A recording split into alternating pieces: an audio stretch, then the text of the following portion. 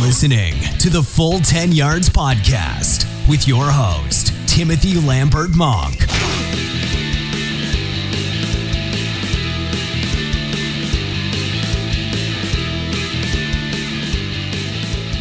Yes, we welcome you to another episode of the Full 10 Yards Podcast. It's Tuesday, the 18th of December. This time next week, it'll be Christmas Day, and we'll be all unwrapping some presents. We've got Richard and Lee with us today to go through the week 15 action. Oh my God, week 15 already. How bad is that? But guys, what Lee, we'll go with you first. Are you expecting to unwrap any NFL-themed presents on this time next week?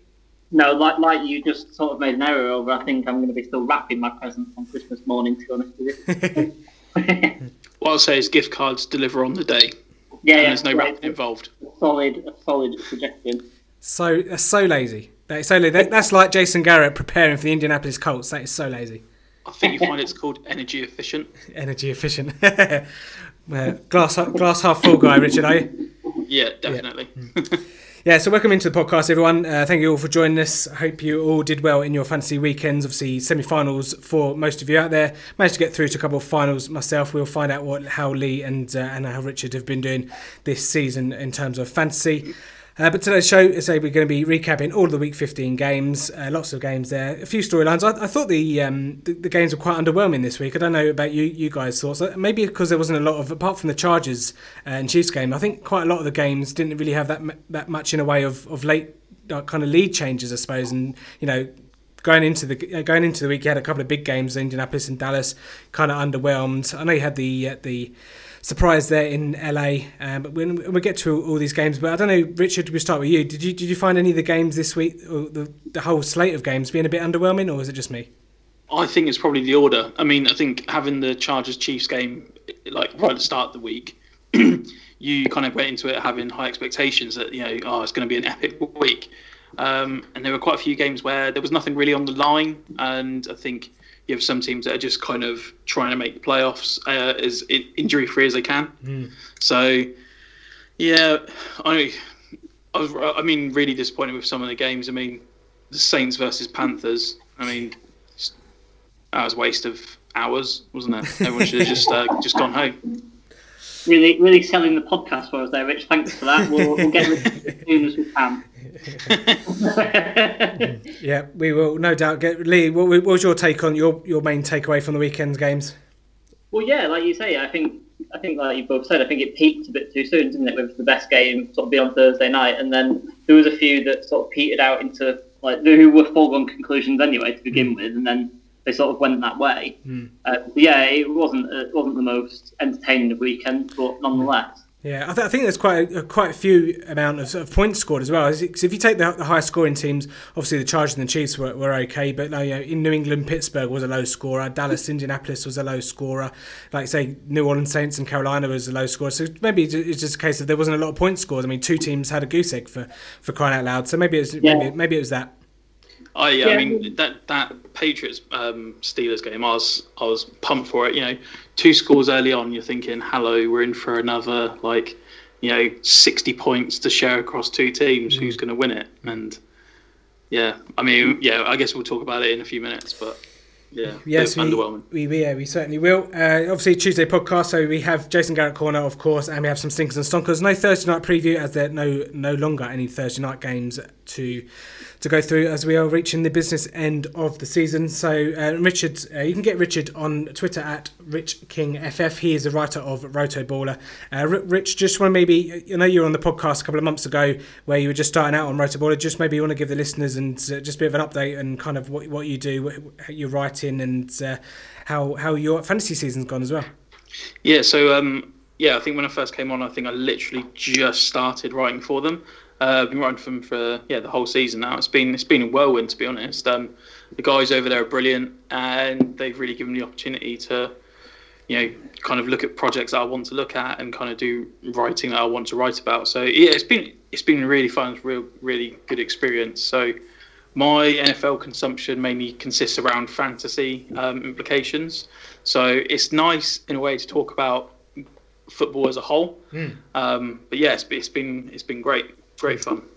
In terms of my fantasy season, it's been a bit mixed, to be honest. I'm in some leagues with some guys from home, and that didn't go too well. So I'm actually out of 12 teams, I finished 11th, which is awful because they obviously say, "Oh, I thought you were right about this. I thought you were an expert." So it's pretty painful with every loss that I have, but at the same time, it's just a bit of fun, and that league's just all about not losing. So it's all good.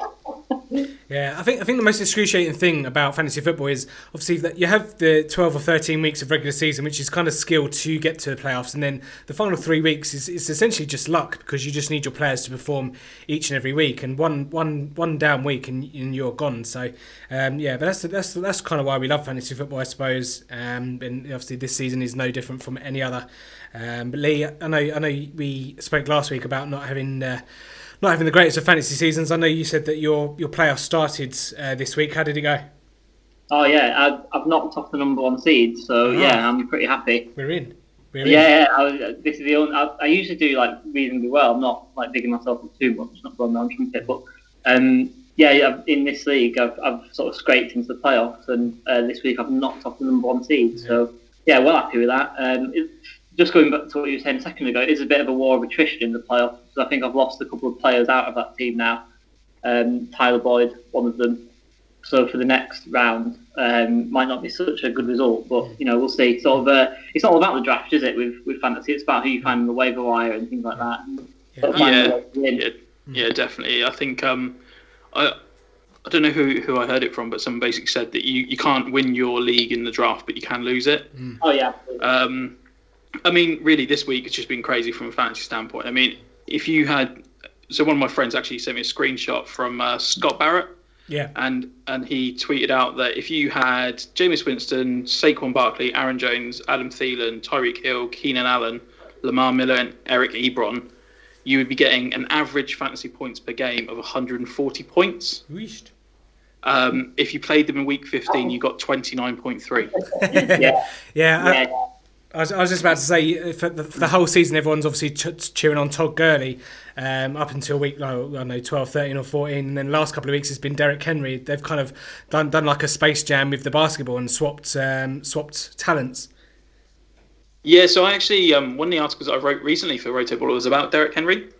And actually, I kind of called that he was going to have, not his big performance against Jacksonville, but his lead performance this week. And I think as well, if you've got him in your team, then just slot him in against the Redskins, and you'll be well on your way.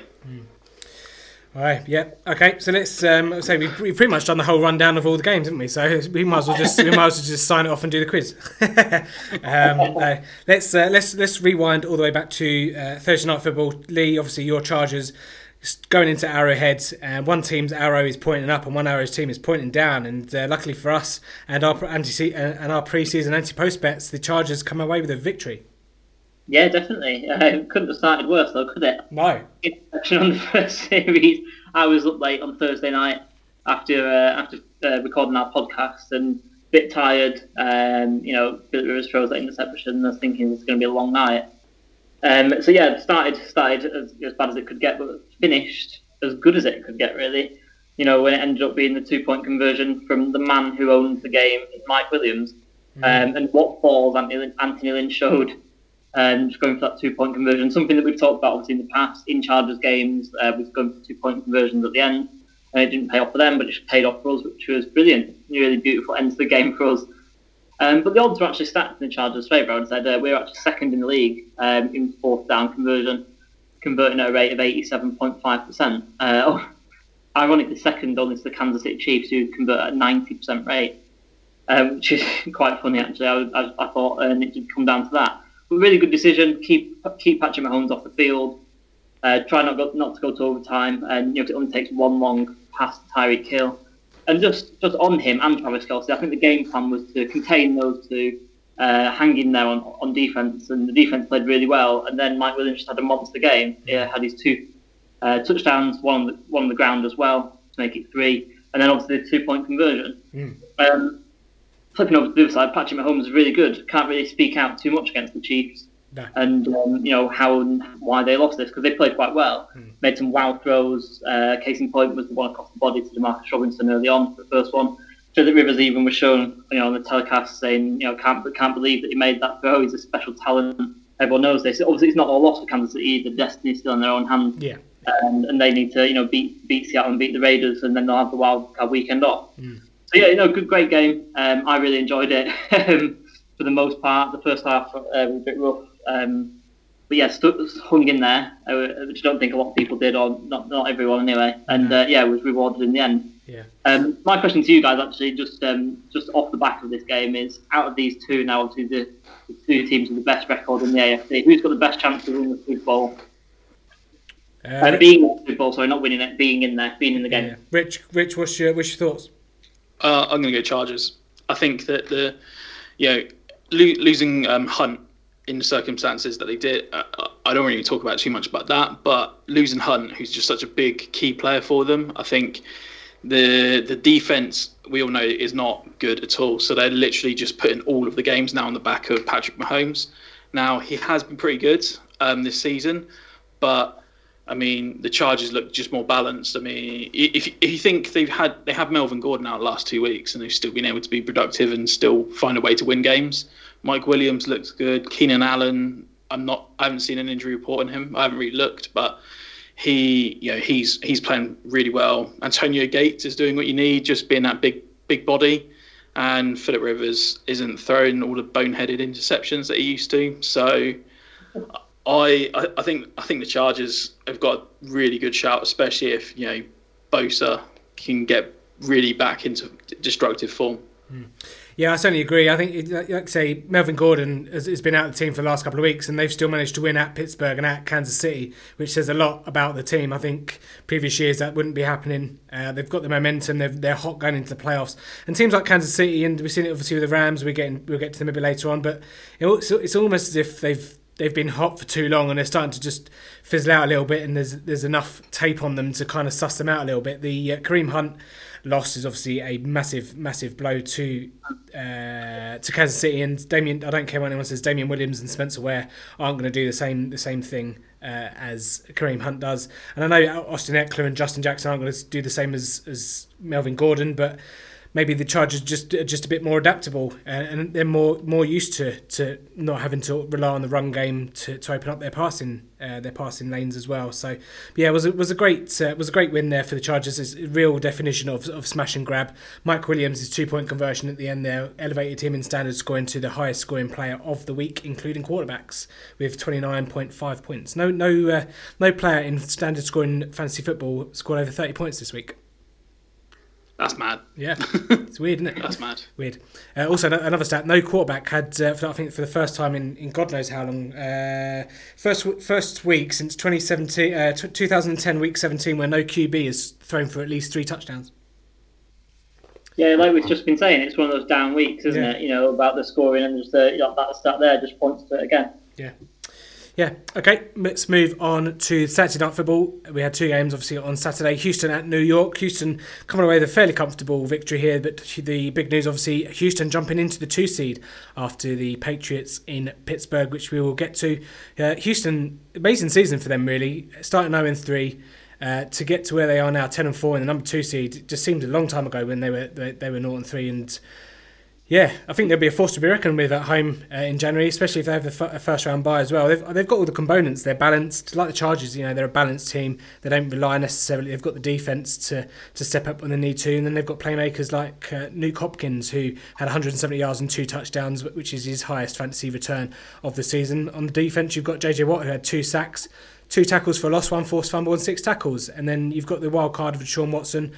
He was 22 of 28 for 294 yards and 2 touchdowns, 134.2 passer rating. So, that's as level as it gets as an NFL team, as balanced as you like. And Houston only given up less than 24 points for 10 straight now. So, yeah, I mean, I don't think there's a hotter team than Houston Texans, Lee. Yeah, no, they've done really well, haven't they? I think both of us didn't have them in our sort of reckoning of what teams that were going to go to the postseason and maybe go far, but they've, like you say, they've shown great balance. They've got JJ Watt back from the last couple of years of on and off injuries, missed the whole of last season, and yeah, they've got that 2 sort of headed sword with the pass rushers, obviously with Jadeveon Clowney, and then they've got an offense that can put points and just enough as well. Because like you say, if they holding people to under 24 points a game. It gives anyone a chance, really, especially with they've got a good young quarterback and then a top wide receiver and a serviceable running game. Yeah, they've got all the components, and they're going to be dangerous, especially at home. And we did kind of talk about them. We touched on them a few weeks ago about moving to the 2 seed, didn't we? Because they had this really favourable schedule. And if they can get hot at the right time, they're even going to be even more dangerous. Yeah, it's funny saying getting hot at the right time, but winning 10-1 over the last 11 games, but it hasn't felt like they've been hot until maybe like the last couple of weeks or so. So maybe, I know they've been hot all season essentially, but maybe they're just coming to the ball at the right time. They've just simmered for a bit longer maybe. But on the other side of the ball, Sam Darnold looked good. Actually looked really good in this game. I don't know if you guys have any opinions on that, but Jets kept the scoreboard ticking over, which can be hard to do against this Houston defense. I know they're at home, and again it was a Saturday night, so slightly shorter week than usual for Houston. But I thought the Jets played okay. Robbie Anderson had a few nice touches, and one of the touchdowns to Robbie Anderson was pretty nice there from Darnold. But Darnold probably looked the best, Richard, than he has done all season. Yeah, I mean, Darnold looks pretty good. I mean, what I will say is about the Texans is Lamar Miller left the game quite early, and that just meant that Houston weren't really able to dominate time of possession. That's true. Which I really think affected the flow of the game, and that's I think if this game's played again and Lamar Miller's in the team for the whole game, then I think Darnold struggles some more because they're having to put the ball, having to put it on his shoulders some more. And I just think so. I know he's obviously got Anderson and Herndon, but outside of that, he's really devoid of talent. Yeah.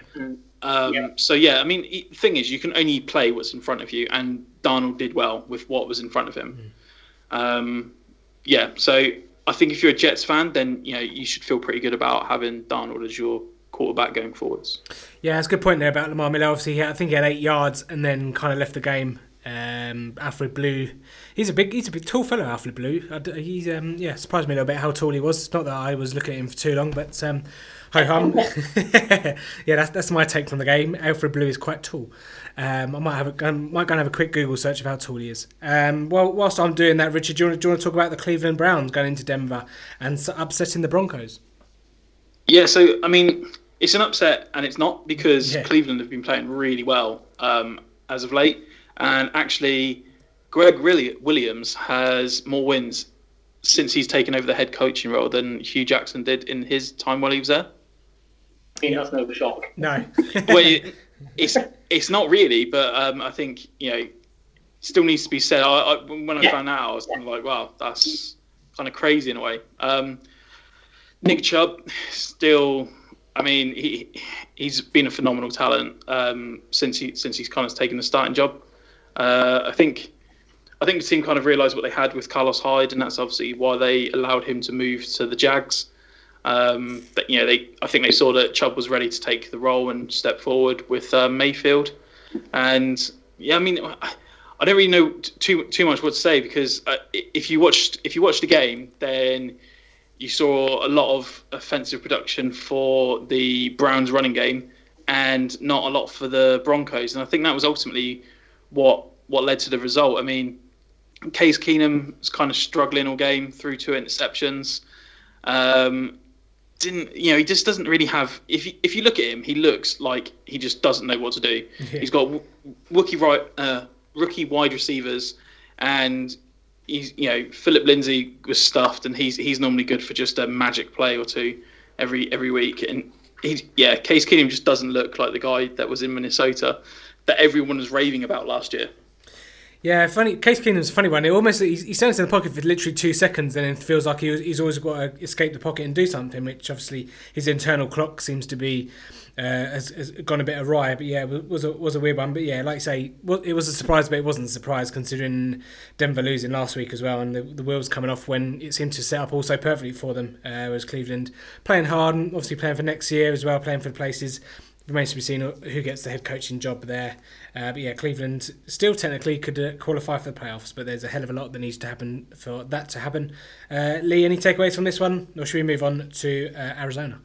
just a quick word. I didn't mean to sound if I came across a little bit obnoxious when I said it's not a shock. I just think that Cleveland are good and just not enough people. I'm not saying you don't realise this, Rich. I'm just saying that not enough people sort of think that. I think the old jokes sort of tired and still repeated a little bit about the Browns, and I think people need to sort of actually watch them and realise that they're actually quite a good team now. Oh yeah, I mean they've had the talent in there like all season. I mean, they still do Brownsy things. So I don't know if you saw that field goal last week, where they still do like Brownsy things as you call. But I mean, I said this one of my friends. He supports the Browns, and I said to him at the start of the season, like all those times where one of our other friends, he supports the Bengals. I said all those times when he took the mick out of you for being a Browns fan, he's been a Bengals fan. I said, all of that's about to change. You guys have like proper legitimate talent now. Yeah, they've had talent in the building. It's just been bad coaching for the past year and a bit. Since they've got a transcendent sort of personality at quarterback now, and then an actual competent NFL coach, running the ship, and a pretty good offensive coordinator by the looks of things in Freddie Kitchens. And then look what happens. Like you say, Greg Williams has won more games than Hugh Jackson did in over a season. It's not a shock to me, and like I said, I didn't mean to come across the wrong way, but it's not a shock to me because they're just so damn talented on both sides of the ball. Oh yeah, they're a playoff team next year, no question. Yeah, 100%. And they like I said to you, Tim, earlier on in the season, if they'd have had this coaching staff throughout the season, with the way that Pittsburgh started the season, they'd have won the NFC North. The AFC North, sorry. They've been so talented, they won both conferences. Yeah, they'd have transferred conference and won both North conferences. Yeah. Okay, talking of... these two teams aren't going to win anything this season. Arizona, Atlanta, Lee. Arizona went up early and then just got absolutely walloped. Yeah, took care of business. It was a bit of a dead rubber, but just took care of business and just put them away, just as you would want your team to do if it was your team. You don't hang around with a bad team like the Cardinals. I find it quite fitting now that the Cardinals hold the number one pick because I feel like they're quite easily the worst team in the league. I think Steve Wilkes is going to be one and done in Arizona, and they've just gone down without a fight in a lot of games from what I've seen of them. And I'm not going to profess to have watched a great deal of Cardinals games because it's just not been worth it. But when you're taking your quarterback out in the fourth just to protect him because you're 30 points down, just says a lot, doesn't it? Really. There's going to be new head coach, new GM, because I think Steve Keim's been linked with the Raiders job, the elementary role that's going to be there alongside Gruden as a puppet GM. I don't know, maybe we'll have a Steve Keim corner for bad GM decisions next year because we have the puppet corner for Jason Garrett. I don't know.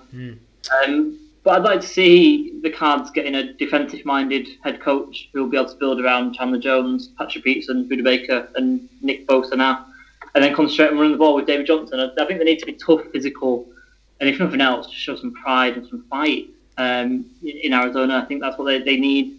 Either Steve Wilkes hasn't worked at all, I don't think. No. Arizona, it was a meaningless win, but I guess it would have felt good. One guy who would have felt particularly good would have been Tevin Coleman. After you and I, Tim, we spent Thursday night writing his obituary and ran for 145 yards. So he's obviously clearly motivated. He obviously listens to the podcast. Yeah, shout out, Tevin.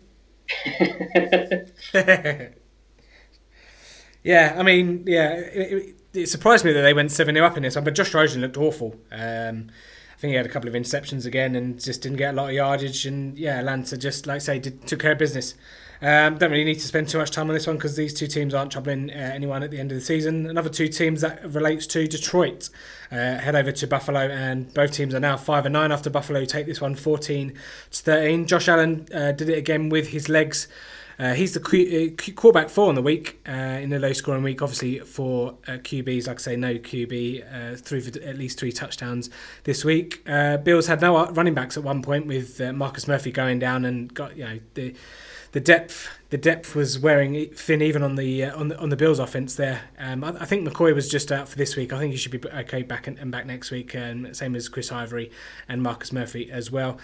And here's a stat for you: only one drive in this game lasted over 5 minutes, and that was the Bills' first one, which lasted 7 minutes and 41, and they still punted on that one. So that just kind of shows you all you need to know on this game. On the other side of the ball, Kenny Golladay had a career high in receiving yards with 146, so not A couple of points there for fancy guys who obviously would have been starting him in your semi-finals. But yeah, not really too much to talk about on this one. Low scoring, two teams that haven't got many wins on the season. So unless you two have something to say on the game, we'll probably move on.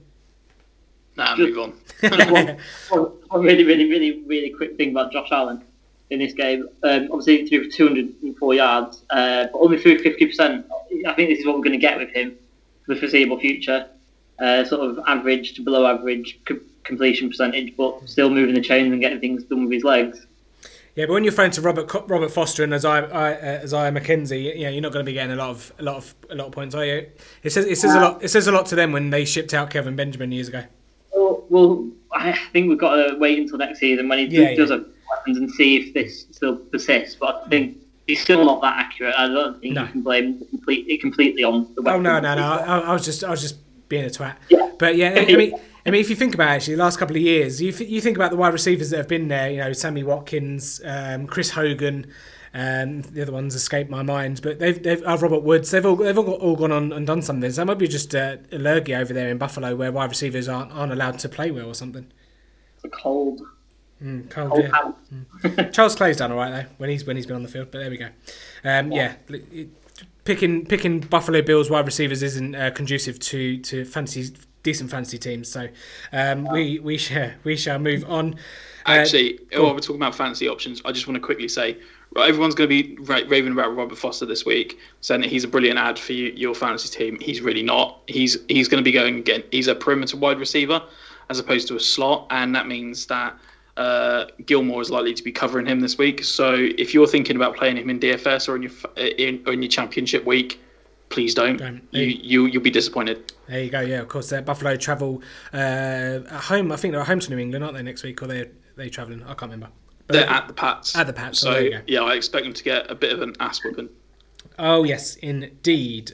Talking of ass whippings, Chicago put one on the Green Bay Packers. Although it was close to Aaron Rodgers pulled back 11-point deficit at one point in this stage, but Chicago taking the reins of the NFC North, the Kings of the North, if you will, beating the Green Bay Packers, and looking good for the postseason. Yeah, I mean, I'm a Packers fan, so this just kind of sucks for me to talk about. Aaron Rodgers he hasn't looked right all year. I mean, he got rolled up on in the Bears game, the first game of the season against the Bears, and this season's just gone from awful to worse. We've lost players through injury. We've lost players, just to poor form. As a Packers fan, I can't wait for the season to be over. The Bears have looked really good all season. I think that Khalil Mack is he's going to devastate that division for the next couple of years. Mitch Trubisky's really taken a step forward in this offense. There's just the Bears team is actually it's not got any real star player on offense, but they're all just pretty good at what they do. Yeah. And that just makes them really effective. Yeah, and that's perfect for someone like Matt Nagy, who does all the Kyle Shanahan stuff and just gets the most out of everyone. On the Green Bay side, I say it must be a bit weird seeing kind of two teams above you in the division. And they've got to be a bit careful, Green Bay, on where they kind of go from here, because they're kind of obviously locked into Aaron Rodgers in terms of cap hit. So they've got to be quite careful and kind of where they go, because if they get it wrong, they could be doing what Manchester United are doing in soccer ball over here, obviously, with they could be in the doldrums for a number of years until maybe Aaron Rodgers goes. Devontae Adams, just wanted to have a quick point on him. He's the only player in fantasy this year that has 15 plus points in every game. He's top 20 PPR wide receiver in 13 of the 14 games, and he's had either 80 yards and a touchdown in every game this season. So despite the poor form from the Packers, Devontae Adams has pulled through there for fantasy owners. Yeah, I mean, he's been playing really well all season. He's the one glimmering light that I think I've had as a fan all season. He's definitely a number one option. It just seems like it doesn't matter what teams do, if they double team him or anything like that. He just seems to be able to get the ball in his hands. Yeah. And I actually think a part of that is to do with that chemistry of Rodgers. I mean, if you look at some of the throws and catches, you'll see Adams will start breaking up field and then he'll break off to the sideline. And before he's even made that break, Rodgers has already thrown the ball. I mean, that chemistry is just ridiculous. So there's no way you can really defend that.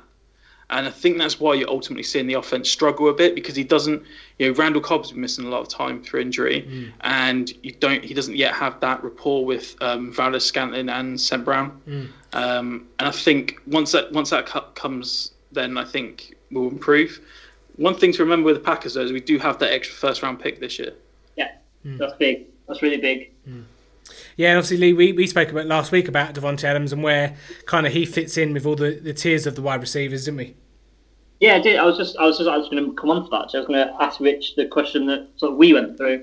So, Rich, where do you think Davante Adams sits in the hierarchy of wide receivers in the league? I think he's right up there. He's definitely certainly in the conversation, if not in that kind of top tier. He's just supremely talented. So I would say he's probably up there with the likes of Julio, Odell Beckham, Antonio Brown. I think he's certainly in that conversation. I think. Wow, we're talking like tier 1 then. Yeah, I honestly think he's that good. Like, wow. I genuinely do. I mean, if you're looking at it this year, if you're a defensive coordinator, you just know you have to take Adams out of the game, and then Packers have got nothing on in attack, and no team's really been able to manage it. Like that's how good he is. Well, I said to Lee last week, Richard, keen to get your thoughts. I said about over the years, it's been quite well documented on how Aaron Rodgers elevates the levels of the players, like tight ends and like Donald Driver and James Jones, all that kind of stuff. They've kind of left Aaron Rodgers and then gone on to do nothing. How much do you think that plays into the level of Davante Adams? Do you think he can do what he does in Green Bay elsewhere? I think it really depends on the. I mean, I do think a lot of it is probably down to Aaron Rodgers and that chemistry that he's got. Yeah. Because as I was saying before, like he'll break. In the same way as Jordy Nelson did. I mean, you're seeing Jordy Nelson now start being productive in Oakland. But it did take some time to get that chemistry with Derek Carr, and I think Adams would be able to do. He'd be able to reach a certain level of production. Yeah. In a different offense. It really just depends on what quarterback he had. If you put him in a team with a half decent quarterback, then I still think he's probably certainly towards the top end of the league. If you put him on a struggling team, then I think it would kind of be masked a little bit by the struggles of the quarterback. But I think Aaron Rodgers is a part of it, but not a major part. Yeah, interesting. Okay, Lee, anything else from you? No, that's all. Obviously, I think Rich sort of putting him into a sort of higher echelon than both of we did, but I guess he watches him more than we do. Yeah. Okay, before we move on, I have to answer the question, so I'm going to give you guys a chance to answer. How tall is Alfred Blue? He's 6'2". Oh, did you look it up? I looked it up. You're such a cheat. You're such a cheat. I was going to say 6'3", just as a guess, because you were saying tall. Yeah. I was thinking, well, he can't be taller than an offensive lineman, so he can't be taller than 6'6". So I was thinking, anyway, he's probably going to be like 6'3", 6'4". Was kind of what I was going to guess. So that's quite tall for a running back. Yeah, it was. Yeah. I obviously do this as we do this every week, where I start to Google stuff if you look it up. So I was just in that mode, and I looked it up before you even mentioned it. So I kind of ruined your question. Sorry. I should have stuck that in the quiz for Richard a bit later on. Yeah, maybe. Yeah. Stick it in now. Yeah, absolutely. Yeah, we'll give you a half point for that. Okay, let's move on then, Lee. Oakland at Cincinnati. Don't spend too long on this one. No, definitely not. This is pretty like the previous game that I spoke about. It's another win that would have felt good ultimately, but it just felt empty as well. Pretty easily for the Bengals, pretty easily dealt with the Raiders. But with Tyler Boyd going down both the year, as I mentioned earlier, it's a pretty hollow feeling.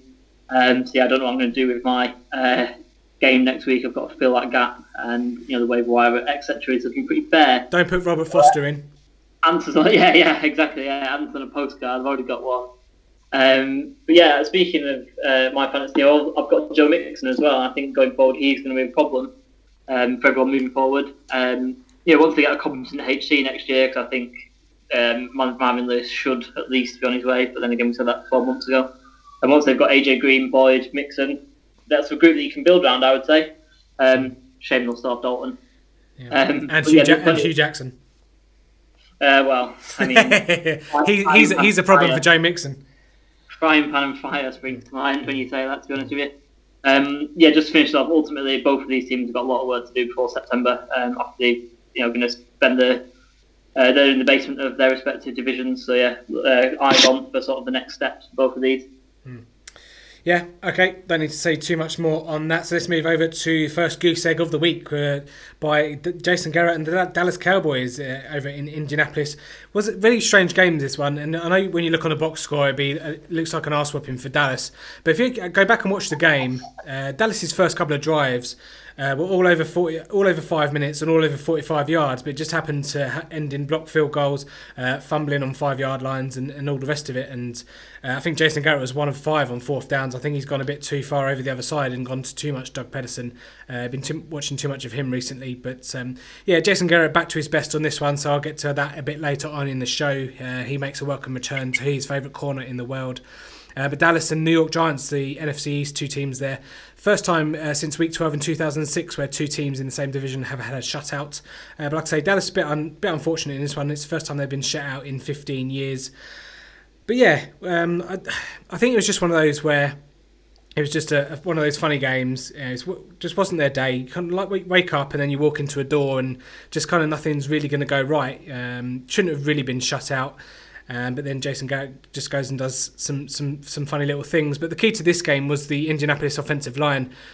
Kelly and Quentin Nelson absolutely demolished that defensive front for Dallas and actually neutralised the linebackers there, Van Der Esch and Jalen Smith. You watch some of the plays there, those two offensive linemen getting out in the run plays and stepping up to the second level immediately and just taking out those linebackers, which allowed Marlon Mack to run riot, 27 carries, 139 yards and 2 touchdowns, and I think another reception there for 10 yards as well. But that was the key to the game. Dallas actually dominated that first half and just got a bit unlucky, and then the Indianapolis offensive line took over in the second half and Indianapolis dominated, and then Dallas would just kept on going it for fourth downs and had predictable play calling. Another play I'd like to bring to everyone's attention was the fullback Harlow Ali. He should have had a catch into the end zone, but dropped. He had too much time to think about it, dropped it, and that would have been a touchdown as well. So, I know on the face of it, Dallas had a goose egg, but I think it's just one of those where a bit of a funny mismatch there on the offensive line, and just one of those, just put your hands up and just say, look, didn't happen.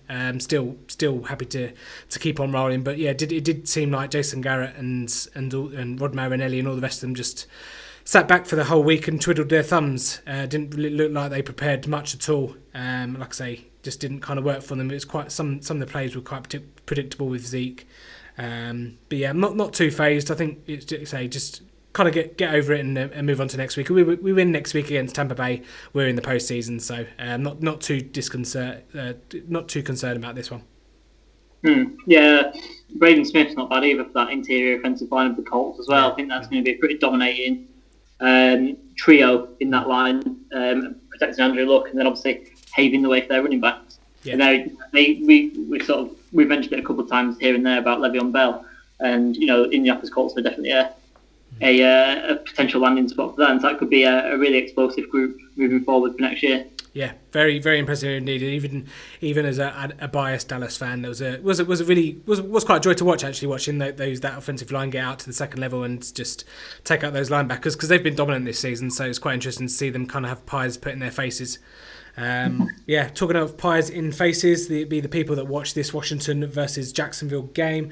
Who had this one? It was me. Oh no, sorry, no, not Washington, Jacksonville. We're going to go Miami, Minnesota, Richard. Yeah, I mean, this was a real back to form kind of performance. I mean, the Vikings lost their OC in the week, and it just seemed like they decided that the best way of winning the game was to feed Dalvin Cook, who finished. He had 136 yards on the ground, 2 touchdowns. I mean, I watched this game, and I think it was probably as one-sided as the score maybe suggests.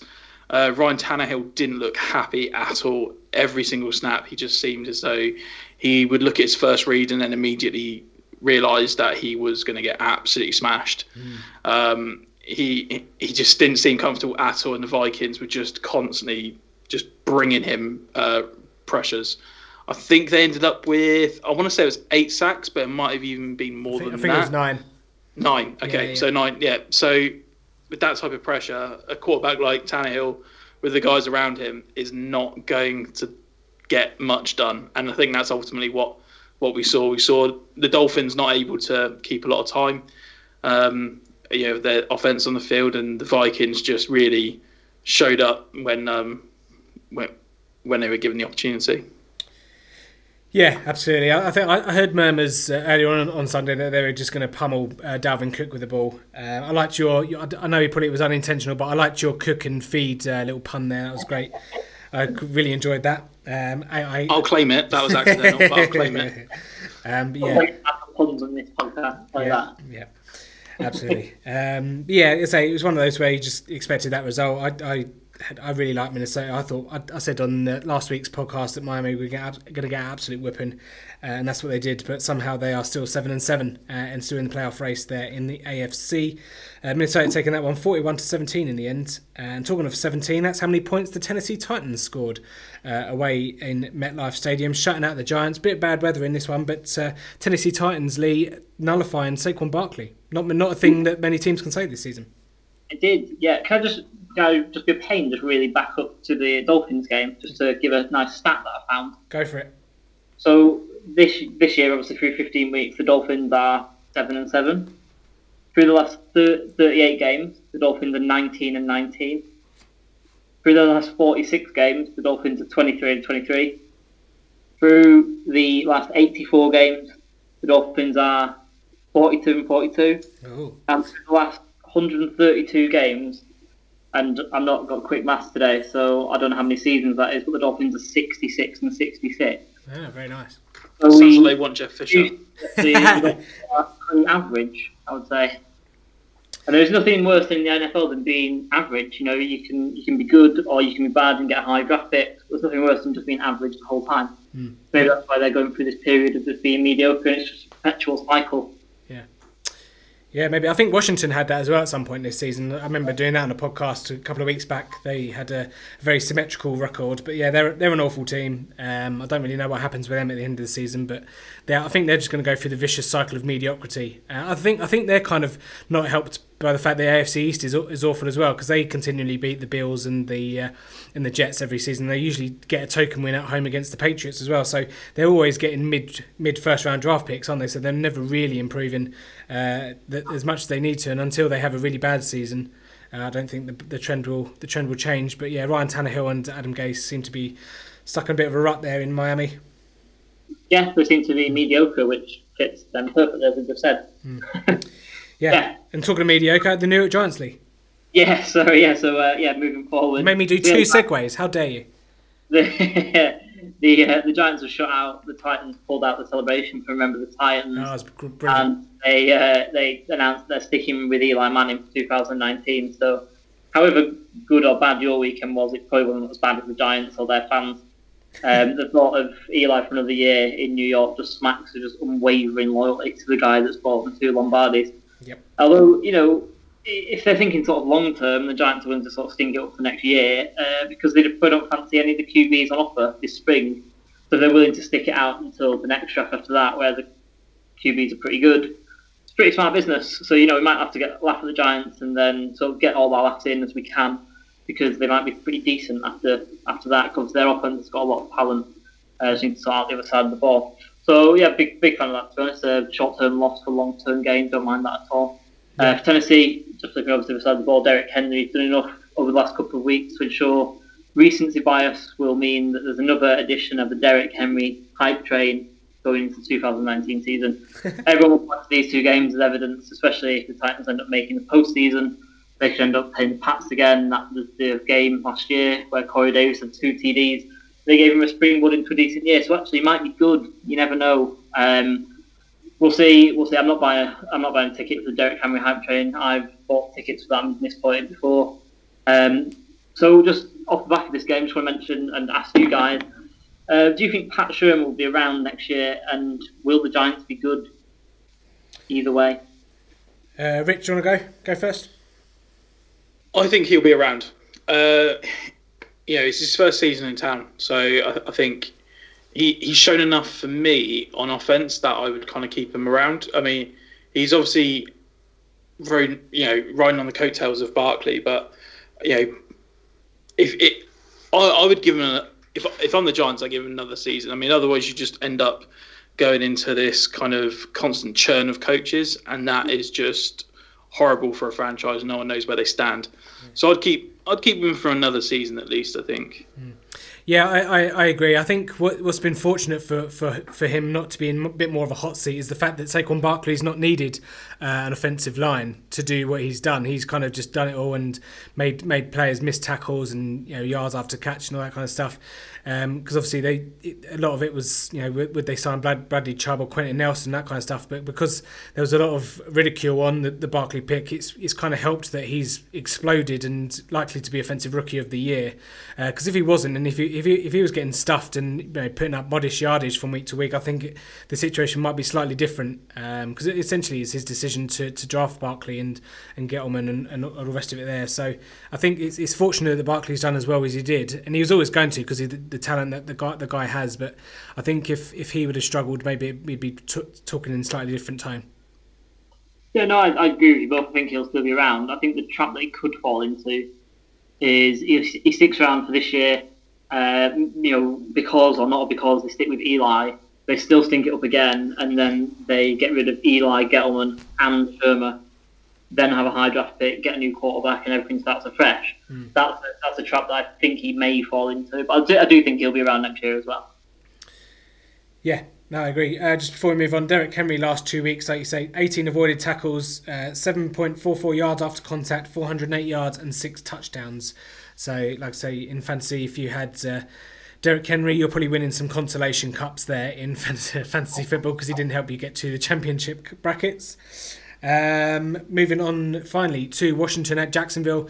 Not really too much to say on this one, although Washington did record their 600th regular season win in franchise history, only the 5th team to do so, and the first team since the 2015 Texans to win 7+ games in a season where they've had 4 or more starting quarterbacks. So another interesting stat for you there. Obviously the Texans had the Savage, Osweiler, and all the rest of them there back in 2015. Oh, they were the good days, weren't they?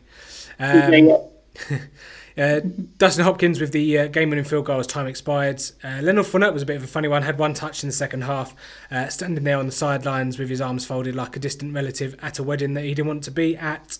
But fantasy defences were good in this one. Jacksonville have pretty much just jacked it in now for the rest of the season. They don't care. I figured they may play a bit to the home crowd because they like a bit of Duval over there. But listen to these for some QB stats. Only 200 passing yards combined between Cody Kessler and Josh Johnson, and they actually combined for 15 rushes and 117 rush yards between them. So bit of a weird one, this one. But again, Washington coming away with a win, an unlikely win maybe. For some, but now 7-7, and that are actually obviously still live in the playoff race. Yeah, kind of crazy, isn't it? I've not got any much to say on this one because I'm going to mention this one a bit later on in another segment. Oh, like it.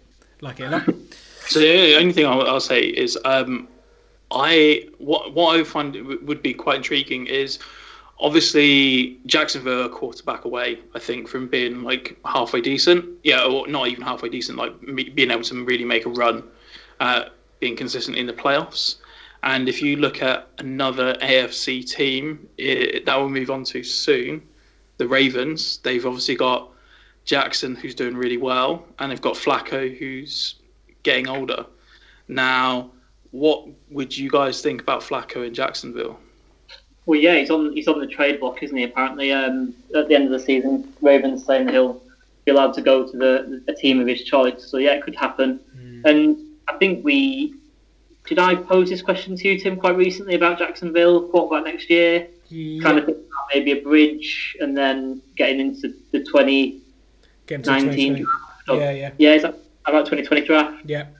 Perhaps, yeah. I think, it's something. Flacco's obviously another option that's come to the table recently. They've sort of installed Lamar as the permanent quarterback. So, yeah, no, I think it's definitely viable. Jacksonville, it kind of depends on the salary cap. I don't know who specifically is expiring and who they've got. Obviously, they've got quite a lot of big contracts on that team already. Yeah, I think going into next season, I think Jacksonville are 23 million over the cap, and I think the problem is with Joe Flacco. He's quite a lot of dead cap space to the Baltimore Ravens. I know they're trying to trade him, but no one in their right mind is going to trade for Joe Flacco and that salary. So I think it all depends on what Joe Flacco is willing to take. Whether or not he gives it the Charlie Big Balls and say, look, I've won a Super Bowl and this, that, and the other, I'm worth at least X amount of money. When realistically, he should be. It comes down to whether he wants to play or not. If he wants to play, he's not going to be taking. He shouldn't be taking a lot of money. It'd just be interesting to see what Baltimore do with his contract, whether or not they change it up a little bit and give him kind of the cash as a bonus and bring his cap down so that they can trade him. But if all the other teams that need a quarterback for a year are clever, they'll just let them do something with Flacco and let him drop to waivers or to free agency or something, and then kind of have a fight there, because he's not. I don't think he'll command a lot of money, but I don't think Baltimore are kind of in a position where they can trade him. Although he is on the trading block, I think they're just trying to put feelers out to anyone stupid enough to trade him. Yeah, no, I think you're right. Let's not go too far ahead of ourselves though. Let's still remember that Joe Flacco's still not that good. No, I know. Let's not say that Jacksonville's sort of going to make the Super Bowl and have Joe Flacco for quarterback. Yeah, he is the master of pass interference. But whilst we're talking about Baltimore, Richard, Tampa Bay went to M&T Bank Stadium on Sunday and lost to the Baltimore Ravens, who keep up the pressure on the Pittsburgh Steelers. Yeah, I mean, I think the thing with the Ravens is they've obviously changed the entire way that they run that offense. Now it's completely changed with the shift from Flacco. I mean, you have Lamar Jackson, who had 18 carries for 95 yards. Now that's essentially, at this point, you've got to look at him almost as a running back that just passes the ball sometimes. I mean, that's the real pain. Baltimore have a really good defense, and they are able to absolutely grind the clock. So unless you can get on the field and get some quick points, they're just going to grind you down until they win. Yeah, absolutely. Yeah, I think I heard a stat the other day saying that I think Lamar Jackson's had over 15 carries in like 4 or 5 of his games already this season, whereas Michael Vick never had one game ever where he had over 15 carries. So I thought that was quite interesting, because obviously the comparisons to Michael Vick have been there for everyone to see, from everyone waxing lyrical about him. But yeah, it was quite interesting to know that Michael Vick never run for more than 15 carries in a game. But yeah, the more that Lamar Jackson runs, the more chance he's going to get injured. So again, like we said on previous episodes of the podcast, he's just got to watch that a little bit, because he's going to take hits. Yeah, definitely. And then I guess, the only time Michael Vick took more than 15 carries was on Madden, I guess. Yeah. Yeah. Okay, not too much to talk about on that one. Baltimore getting the win there, 8-6 now. I say they just behind on the coattails of Pittsburgh Steelers. Big game on Saturday Night Football. Baltimore and the Chargers go at it, which will be a good one to preview on Thursday's podcast. Let's move over to NFC West battle. Lee, Seattle taking a loss there in Santa Clara. San Francisco leaving the number 1 draft pick spot. Yes, exactly. Yeah. Richard Sherman getting revenge in the Richard Sherman revenge game. Yeah. It's a feisty game, actually. Points littered throughout, deciding in overtime as well. So it's quite a good one. Yeah, I watched this from wire to wire, which I would say I was going to do. I was quite looking forward to this one. Highlights for each were Chris Carson on the ground, Doug Baldwin in the air. Nice to see Doug Baldwin kind of come back and sort of steal back the limelight a little bit from Tyler Lockett. A little bit. He's been sort of deposed as the wide receiver 1 in Seattle. Yeah. On the other side, Jeff Wilson Jr. was overshadowing Matt Brady a little bit, and Garrett Selleck was outdoing George Kittle. Yeah. It was kind of like a battle of the sort of deposed or the number 2 players in this game, I thought. Kyle Shanahan used Kittle really nicely as a decoy a lot of the game. Yeah. It just opened up holes for Garrett Selleck and Dante Pettis. And Nick Mullen had a few layups, quite a lot of wide open looks. He played quite well, I would say, in this game. And I think Shanahan's echoed those statements and saying even though Beckham's back now, Mullins kind of deserves to stay in there, which is obviously good for him, and maybe puts Beckford on the trading block again, which is something that I sort of mentioned previously throughout the season. On the other side, well, Wilson wasn't bad. Just San Francisco didn't let the game get out of hand and just sort of eked it out in the end, I would say. Just kind of a grind it out, gritty win against the rival, I would say. It was a nice game. San Francisco still looking, Seattle, still looking good for the 5th spot in the NFC. All they've got to do is win one game. Hopefully they'll beat the Chiefs next Monday, and if not, then they'll beat the Cardinals in Week 17. So winning either should be enough. So nothing to worry about for the Seahawks. No. A kind of bad win from the Niners in the fact that they've gone from 1 to 4 now in the draft order.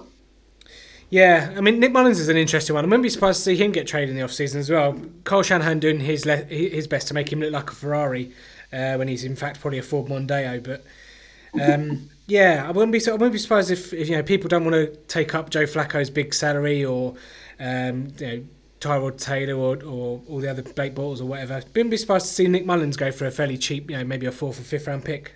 So watch your space on that one. That's kind of one maybe takeaway for me in that game. Anything from you, Richard, in this one? Just that 49ers, what are you doing by winning that game? You just you just kind of ruined your future by winning. That was somewhat stupid. I don't. Talking about Nick Mullins moving, I don't think he would get traded. He's just too cheap for 49ers to keep. And that's the thing. If he was on a decent contract, then he might get traded. But I'm just looking at his cap number on over the cap for next year, and it is $570,000. Nice. So, what if you on the team there? So I'm looking at. Could you have a look at CJ Beathard as well? Because obviously they're not going to keep both, probably. Yeah, so Beathard's 785. So I mean, to be honest, you could probably you'll keep them both for less than you're paying Garrett Selleck. So why would you not keep?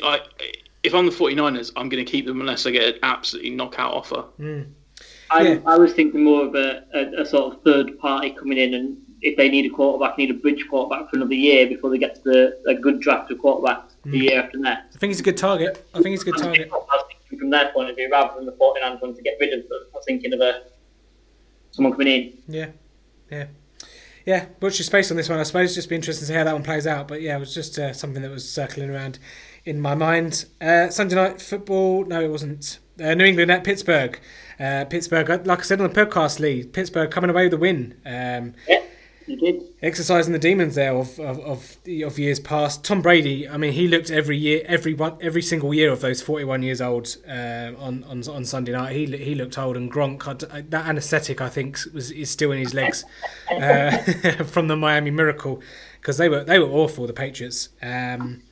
But a bit of a strange game, I say, maybe underwhelmed a little bit due to the scoreline. I say when Chris Hogan was running in untouched on that long bomb from Brady, it looked like we were going to be in for a classic, but kind of all died down from there. But Jalen Samuels had a decent day for the Pittsburgh Steelers, and Pittsburgh getting a big win there, because obviously Baltimore breathing down their necks, but going a long way to getting themselves in the playoffs. Because if they had lost this one, they would have even been out of the seeding altogether.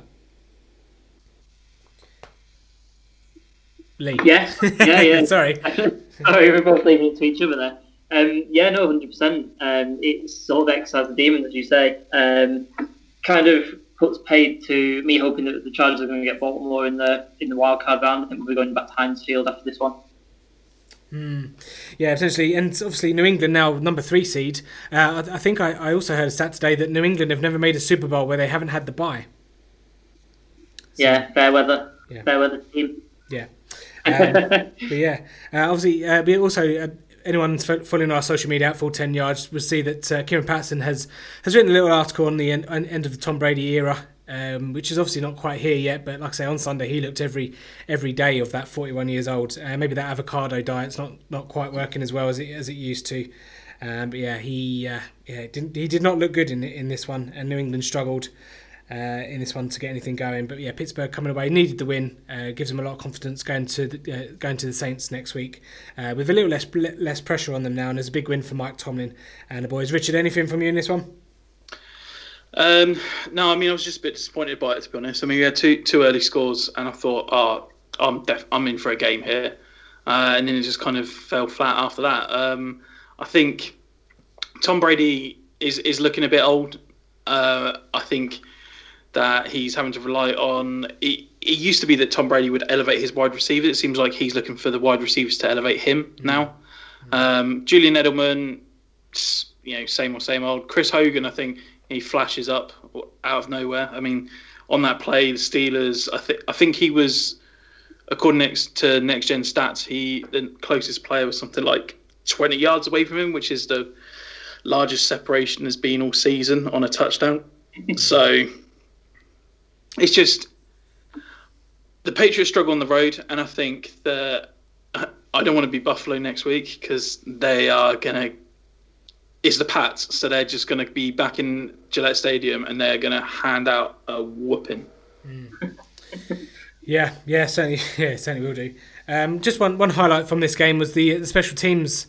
I think it was a punt or something, and Rex Burkhead and another guy kind of scooped it up whilst it was in the air in the end zone, saving a touchback and got it on the 1 yard line. So that's worth a little watch for those of you that haven't seen that. Yeah, that was really good. Yeah, it was very good indeed. Antonio Brown is the second fastest to 11,000 receiving yards in NFL history, only behind Calvin Johnson, who did it in 2 games fewer, 129 games there for Antonio Brown. And Tom Brady has joined Drew Brees and Peyton Manning and Brett Favre as the only players with 70,000 passing yards in NFL history. So a couple of stats there for you out of that game. Let's move on to Sunday Night Football this time. Philadelphia at the LA Rams, Richard. The shock result here in LA. I was shocked. I went to bed and I kind of woke up after and I was like, what in the what happened? Yeah. I think I actually think that the issue that you're seeing with the Rams is Cooper Kupp was such a big part of their offense. He was just really good at doing what he did, and the depth of target on Brandon Cooks as a result could be a lot longer. He could get a lot further downfield than he is now, and I think that's kind of limiting what they're able to do. Teams are still struggling to, get in Todd Gurley. The guy's just epic, right? What more can you say with that? I think that the Eagles themselves, you have to give credit to them. They're coming up against a great offense, and while they gave up a lot of points, they were able to shut them down at crucial times. So with Nick Foles under centre, I think you're going to get the hype again after last season, coming in for Wentz and everyone getting excited about him. I think you're going to see that same thing. I think that outside of this game, I don't really know what to do with the Eagles. I don't know whether to feel like they're going to be building on this or if they're just kind of a flash because they didn't want the Rams to, run away with the NFC. I don't really know how to feel about it, but yeah. I think the Rams they just need to sort themselves out on defense, I think, and get some stops, and I think they'll be okay.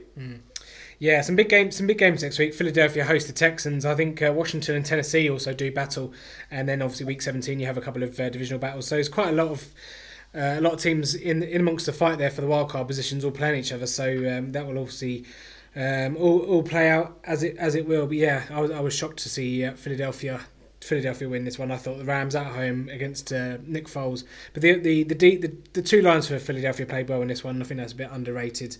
But the Eagles 7-3 when they win the time of possession battle, and 0-4 when they've lost it. So just goes to show you that if you have the ball, you are likely to win the game. But nothing really else for me on this one. Philadelphia improved to 7-7, and Los Angeles Rams pretty much out the running now for the number 1 seed because the Saints, Lee, won in Monday Night Football in Carolina. Yeah, they did. And when you wake up in the morning, you see a 12-9 scoreline, you kind of think, there's all field goals. That's the kind of thing that springs to mind. But this one had not a lot of points, but quite a lot of drama. Most of the drama centred around red zone turnovers. It had a pick two. Yeah, you've taken that from me there straight away. Yeah. Eli Apple took away a touchdown in the end zone as well. Dante Jackson, I'd say, run that pick 2 back after they failed a 2-point attempt. Tommy Lee Lewis fumbled through the end zone just as he was about to score. Really wild stuff. And then obviously there was a DJ Moore fumble that was costly too, but that was in the middle of the field. Yeah. So it was kind of whoever could hold on to the ball and was going to win because defenses are on top a lot throughout this. Only Alvin Kamara could score a quote-unquote sort of normal touchdown because the Panthers score was scored by Christian McCaffrey, thrown by Christian McCaffrey, on a 50-yard trick play on 4th and 1. So quite an odd game in terms of its scoring. This one, Yeah. McCaffrey finishing for over 50 yards in rushing, receiving, and passing, and the only player to do so I hear, I wasn't around to see him play, but since Walt Payton. So yeah, weird game, very entertaining game though from what I've seen of this one. So much so that they're going to do it all again in a couple of weeks. Yeah. Last thing, trying to mention, this morning I saw, after Christian McCaffrey's posted this 50-50-50 stat line, that Christian McCaffrey's the best player in the league and would trade multiple picks, and any team would do that if they could. I disagree personally quite heavily with quite a few aspects of that. But that's the statement that I got. I just wanted to see your thought, both of you, on that statement. Rich? I'll go for I love him. To make it more concise, is that McCaffrey's the best player in the league, and any team would trade multiple picks to get him if they could. So I don't know if he's the best player in the league. He's certainly, one of the better players in the league. To me, it really depends. I mean, he's really young still. So in terms of multiple picks, I mean, what are we talking here? Multiple first rounders or? That I don't know. That's what they said. They said multiple picks, and anyone would do that. I didn't really take umbrage to it. I didn't really want to get into it because I disagree fairly heavily. So yeah, me, maybe. If it's multiple first round picks, then no, I can't see any team doing that. But if it's multiple picks, like a first and a fourth or something like that, I could understand that definitely. I think the guy's supremely talented. I mean, coming into this season, everyone's kind of like, I'm not sure if he can really carry a workload. He's absolutely shown that he can. He's hugely involved in passing and rushing. So, yeah, I mean, I don't know if I'd put him in that top tier of running backs of Gurley. I'm going to include Bell because he's still talented. He just hasn't played. David Johnson in terms of just pure talent. But he's probably in that tier just behind. So, yeah, I mean, to put it another way, do you think teams would give up multiple picks for Melvin Gordon? No, I'll step in. I think the whole thing that surrounds this is the running back position, as we've seen with Le'Veon Bell's absence this season. The running back position is quite replaceable. So I don't really see teams giving up to a couple of first round picks for any running back. I don't care if it's LaDainian Tomlinson or Christian McCaffrey or Kenneth Dixon, to be quite honest. But because the running back can be played by so many different types of players and it's all about team composition, that's why I would say no. But Christian McCaffrey, who you, Richard, before we started recording, said you'd have his babies because you loved him. So I'm actually surprised you gave the answer the answer you did. But yeah, certainly I agree that because the running back position changes so much from year to year and loads of different types of players can do it. It's not like an offensive lineman or a quarterback and you have to be of a certain stature or a certain work ethic and that kind of stuff. And the running back position is so replaceable. I can't see anyone ever giving up 2 first round picks unless it's Jason Garrett for someone and making another stupid move. But yeah, that's my answer for any running back. I don't care if it's Le'Veon Bell or, like I say, Kenneth Dixon. Yeah, no, I agree. I don't think, like you said, that anyone would give up even a first and another pick for a later round pick for any running back, because we've seen multiple times just this season that any sort of special running back, number one running back, can be replaced by 1, 2, or a host of other people on that team used in different ways. I don't think he's anywhere near to be the best player in the league. That's Aaron Donald, and I would say, to sum him up, I think he's a special receiver at his position. He's an above average running back as a runner, and he's not even close to top 5 at that position, I don't think. I think he's a special player in PPR, fantasy, good running back, but he's not in that top tier of running backs for me. Yeah. Okay, cool. That's pretty much anything else from anyone for week 15? Last orders. No. Okay, Richard, how about we get the quiz on the go and test your NFL knowledge? Okay, I've been pretty worried about this, to be honest, but yeah, let's do it.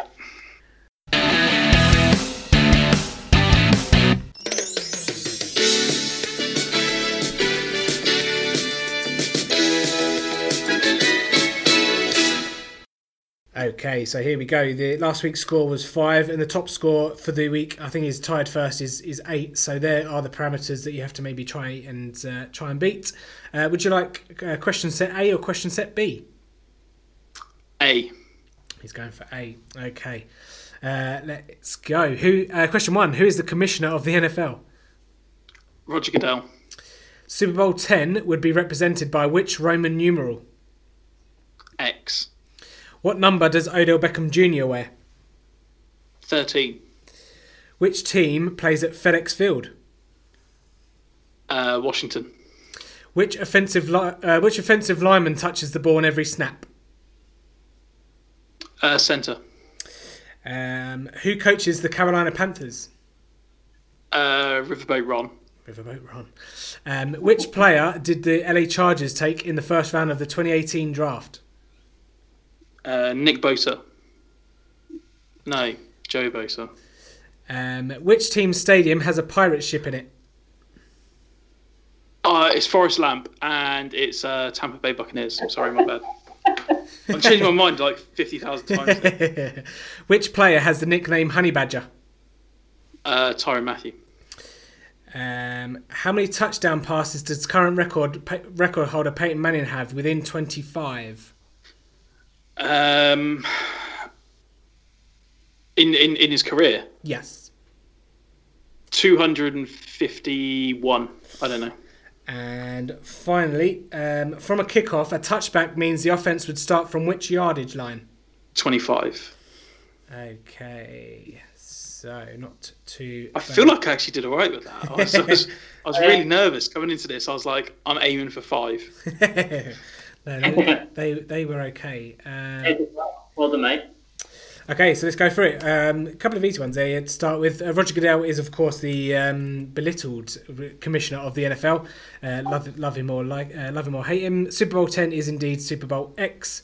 Number 13 is the number that Odell Beckham Jr. wears when he's on the pitch. Washington Redskins do play at FedEx Field. The centre is the offensive lineman that touches the ball on every snap. Riverboat Ron, as you say, is the Carolina Panthers head coach, or maybe not for much longer. Derwin James was the player that the Chargers took in the first round of the 2018 draft. Oh, I think you had a bit of a brain fart there. I think you went to Nick Bosa's not even been in the draft. I know. I was like Bosa, and then I was like, it's Nick Bosa, because that's all I've been hearing recently. And I'm like, no, not Nick Bosa, other Bosa. Pirate ship is, of course, Tampa Bay, as they are the Buccaneers. Tyrann Mathieu is the Honey Badger. Touchdown passes for Peyton Manning is 539, so way bit out on that one. Not even close. I just tried to think of a number. And the 25-yard line is, of course, this year where and I think it was last year as well, where you would start if you had a touchback on a kickoff. So I'm glad to say, Richard, that you've joined Andrew, and no, he's not. It's who's at the top? It's what's his name? Adam. Adam's at the top of the leaderboard. So yeah, you've joined Adam there. At the top of the leaderboard, so you must be pleased with that. I was just wanting 5. I just didn't want to be bottom, so I was good with that.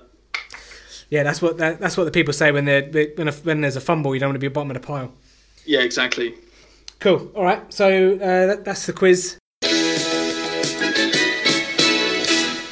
Week 15 all wrapped up. So just before we get out of here, Jason Garrett corner and Stinkers and Stonkers left to do. So let's get back to the main part of the podcast. So let's start off with Stinkers and Stonkers from week 15. Lee, do you want to start us off with your stonker?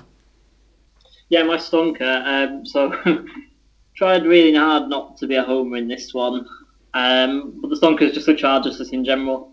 A win on the road in officially the loudest stadium in the NFL. In a nationally televised game against a team that you haven't beaten in 9 attempts, without the centre piece of the offence, down 14 in the fourth and leading for a grand total of 4 seconds in the whole game. Yeah, it was pretty good win. Special road win in a season of special road wins after winning in Seattle and in Pittsburgh before this. Just got to keep doing it throughout the playoffs now. Wondering how costly that will be. That loss against the Broncos will be.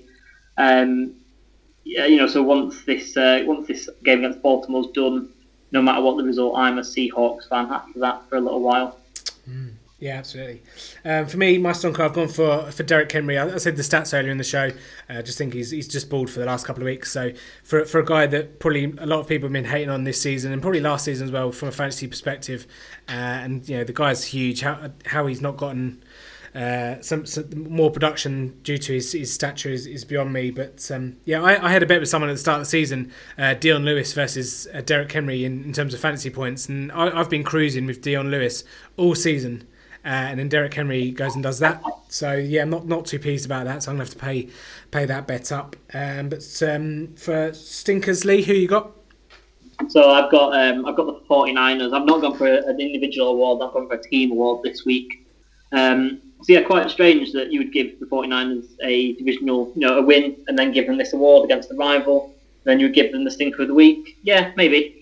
But it's week 16 of the regular season, and as a draft guy, I'm already thinking about what's going to go down in the spring and how teams are going to get better. And by winning on Sunday, the Niners gifted the Cardinals Nick Bosa. So they better hope that Mike McGlinchey keeps improving, because he's going to have to block him for the next decade. So yeah, the Bosa was exactly what the Niners needed as well. After investing heavily in the D-line for the past 3 years, he would have sort of topped that off and sort of tipped them over the edge, especially once they get everyone back. From injury that they've had this season. Obviously, everyone's sort of hot hit for this season, and it's obviously been crumbled with so many injuries. So they could rescue the situation by trading down for a king's ransom, perhaps, if someone comes along and wants to buy. But yeah, I just thought it was really bad. As we touched on it earlier, it's quite a silly thing to do, go out and win. Yeah, NFC West, they always play hard. They don't like to lose NFC West games over there. Rivalry as well, isn't it? And some fans wouldn't have liked to lose the Seahawks no matter what. But long term, once this feeling wears off that you've beaten them, it's going to feel pretty bad, I'd say. Yeah, no, that's right. I think I saw for PFF they ranked Mike McGlinchey as one of the best offensive linemen of the year to date. So he's been a decent draft pick. He's been good, but obviously they've just gifted a divisional rival, an elite pass rusher for the next decade. So that hope keeps that form up and is able to block him. Yeah, good point. My stinker, I've just gone for the quarterback position. Again, a couple of stats we said throughout the podcast, but like Jared Goff, that interception, that second interception was quite funny. That's an Eli Manning-esque interception where the botched snap, tries to just throw the ball away and then start just doing some weird things with it, and it ends up in the hands of I can't remember who the Philadelphia defender was, but Josh Rosen, he's been a bit awful the last couple of weeks as well. He's not had a great season, let's be honest. I know he's a rookie, but quite a lot of quarterbacks didn't do that great this week, especially for fantasy football as well. So, and I say when you've got fantasy players in different positions scoring more than the quarterback position, you tend to think that quarterback position had a bad week, and they did. So, and all topped off by no quarterback having three or more touchdown passes. So they're my stinker. That's my stinker. Rich, have you got any players that you want to mention from week 15? You stole mine with Derek Henry, to be honest. I'll go quick stinker and say Adrian Peterson. Can we just say he's done now? Because I think you look at him, he just looks old now. Was it last week or the week before where he broke off a 90-yard run? Yeah. Still didn't finish that game with 100 yards. Yeah. I think that was 2 weeks ago. 2 weeks ago. So let's just put a pin in Adrian Peterson. Remember him for what he was, and just let him disappear with grace. He will not die. He should. him and Frank Gore. Although I think he's done for the season now, so it'll be interesting to see if he comes back next season. Yeah. Okay, before we get out of here, of course, it's time to visit everyone's favourite corner, the Jason Garrett Corner. All you do, Jason Garrett, is clap your hands. All you do, Jason Garrett, is clap your hands. Jerry plays you like a puppet, you really are a muppet. It's 4th and 1, don't do it, just clap your hands. Okay, a lot of clapping in this game by the man himself, and I'm gonna kick us off here because the man, yours truly, Jason Garrett, is making a welcome return to his own corner. He's been away for a couple of weeks. He's been away he's actually made some decent decisions, but he's made some absolute howlers in this one. 24. First off, towards the end of the game, 24-0 down deep inside the fourth quarter, and he still sends out the starters. Not really what you want to be doing when you're kind of preparing yourself for a playoff run. He was 1 out of 5 on fourth downs, and also the cherry on top was the timeout in the first quarter, where the Colts had first and goal from the half-yard line, and he took a timeout. I mean, it's first and goal from the half-yard line. What is a timeout going to do to prevent them scoring a touchdown? They're pretty much just going to run it in anyway, because Marlon Mack ran wild. But yeah, was Jason Garrett-esque. So I'm glad to say he returns to his own corner. Although to say, give him a bit of credit, some of the play calling was actually all right. The Olawale play, which I mentioned, that should have been a touchdown. Maybe they would change the course of events in that game. But yeah, a couple of questionable calls there from Jason Garrett. So welcome return for him. Lee, who have you gone for this week? So not for any one particular decision or call or anything like that, but my Jason Garrett corner is Doug Marrone from the Jaguars, just simply because couldn't beat the Redskins. They don't have a team. They're all injured. I just think he's completely lost the locker room, and I think Black Monday he'll be expecting his pink slip from the Jaguars hierarchy. Yeah, certainly. That was one of the, I know Jacksonville have not done great this season, but that was a slightly surprising result there. The field goal as time expires there. Richard, any funny coaching decisions you've seen this weekend? You guys keep stealing, but 49ers again. There's just don't win that game. Don't be stupid. So I'd say that was poor coaching, really. You can't obviously tell your team to throw the game, but maybe put them in a position to lose, if that makes sense. Yeah. That would be my nomination.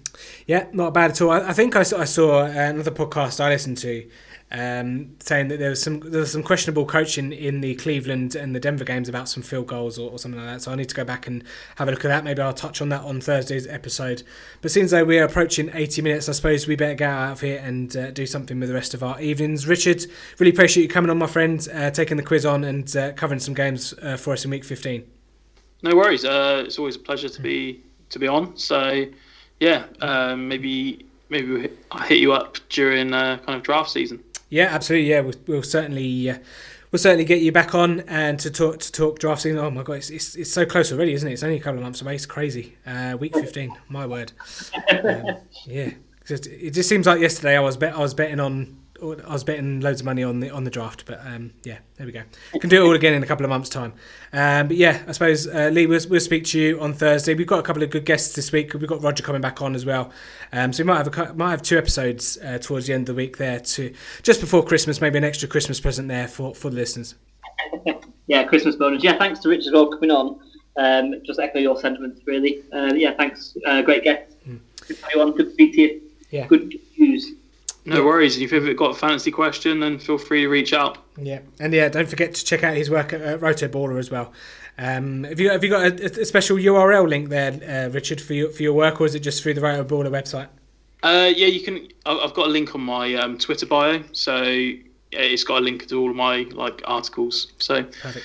Yeah, if you're ever short of a read, just give that a click. Yeah, at Rich King FF as well. If you want to go and check that out, I'd very much recommend you do so. So that's going to do it for this episode of the Full 10 Yards podcast. We'll be back on Thursday to preview all of the Week 16 games, your fantasy championship weeks, obviously coming up as well. So thank you all for listening. So it's goodbye from Lee. Yeah, goodbye everyone. Speak to you later on in the week for that episode later in the week. Thank you. And it's goodbye from me. Thank you all for listening. We'll speak to you in a couple of days. In the great words of Kevin Cadle, it's bye-bye for now.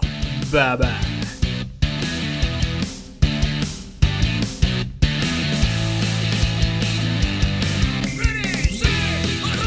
Thanks for listening to the Full 10 Yards podcast. Follow us on Facebook or Twitter at Full 10 Yards. Or email the show, full10yards@gmail.com.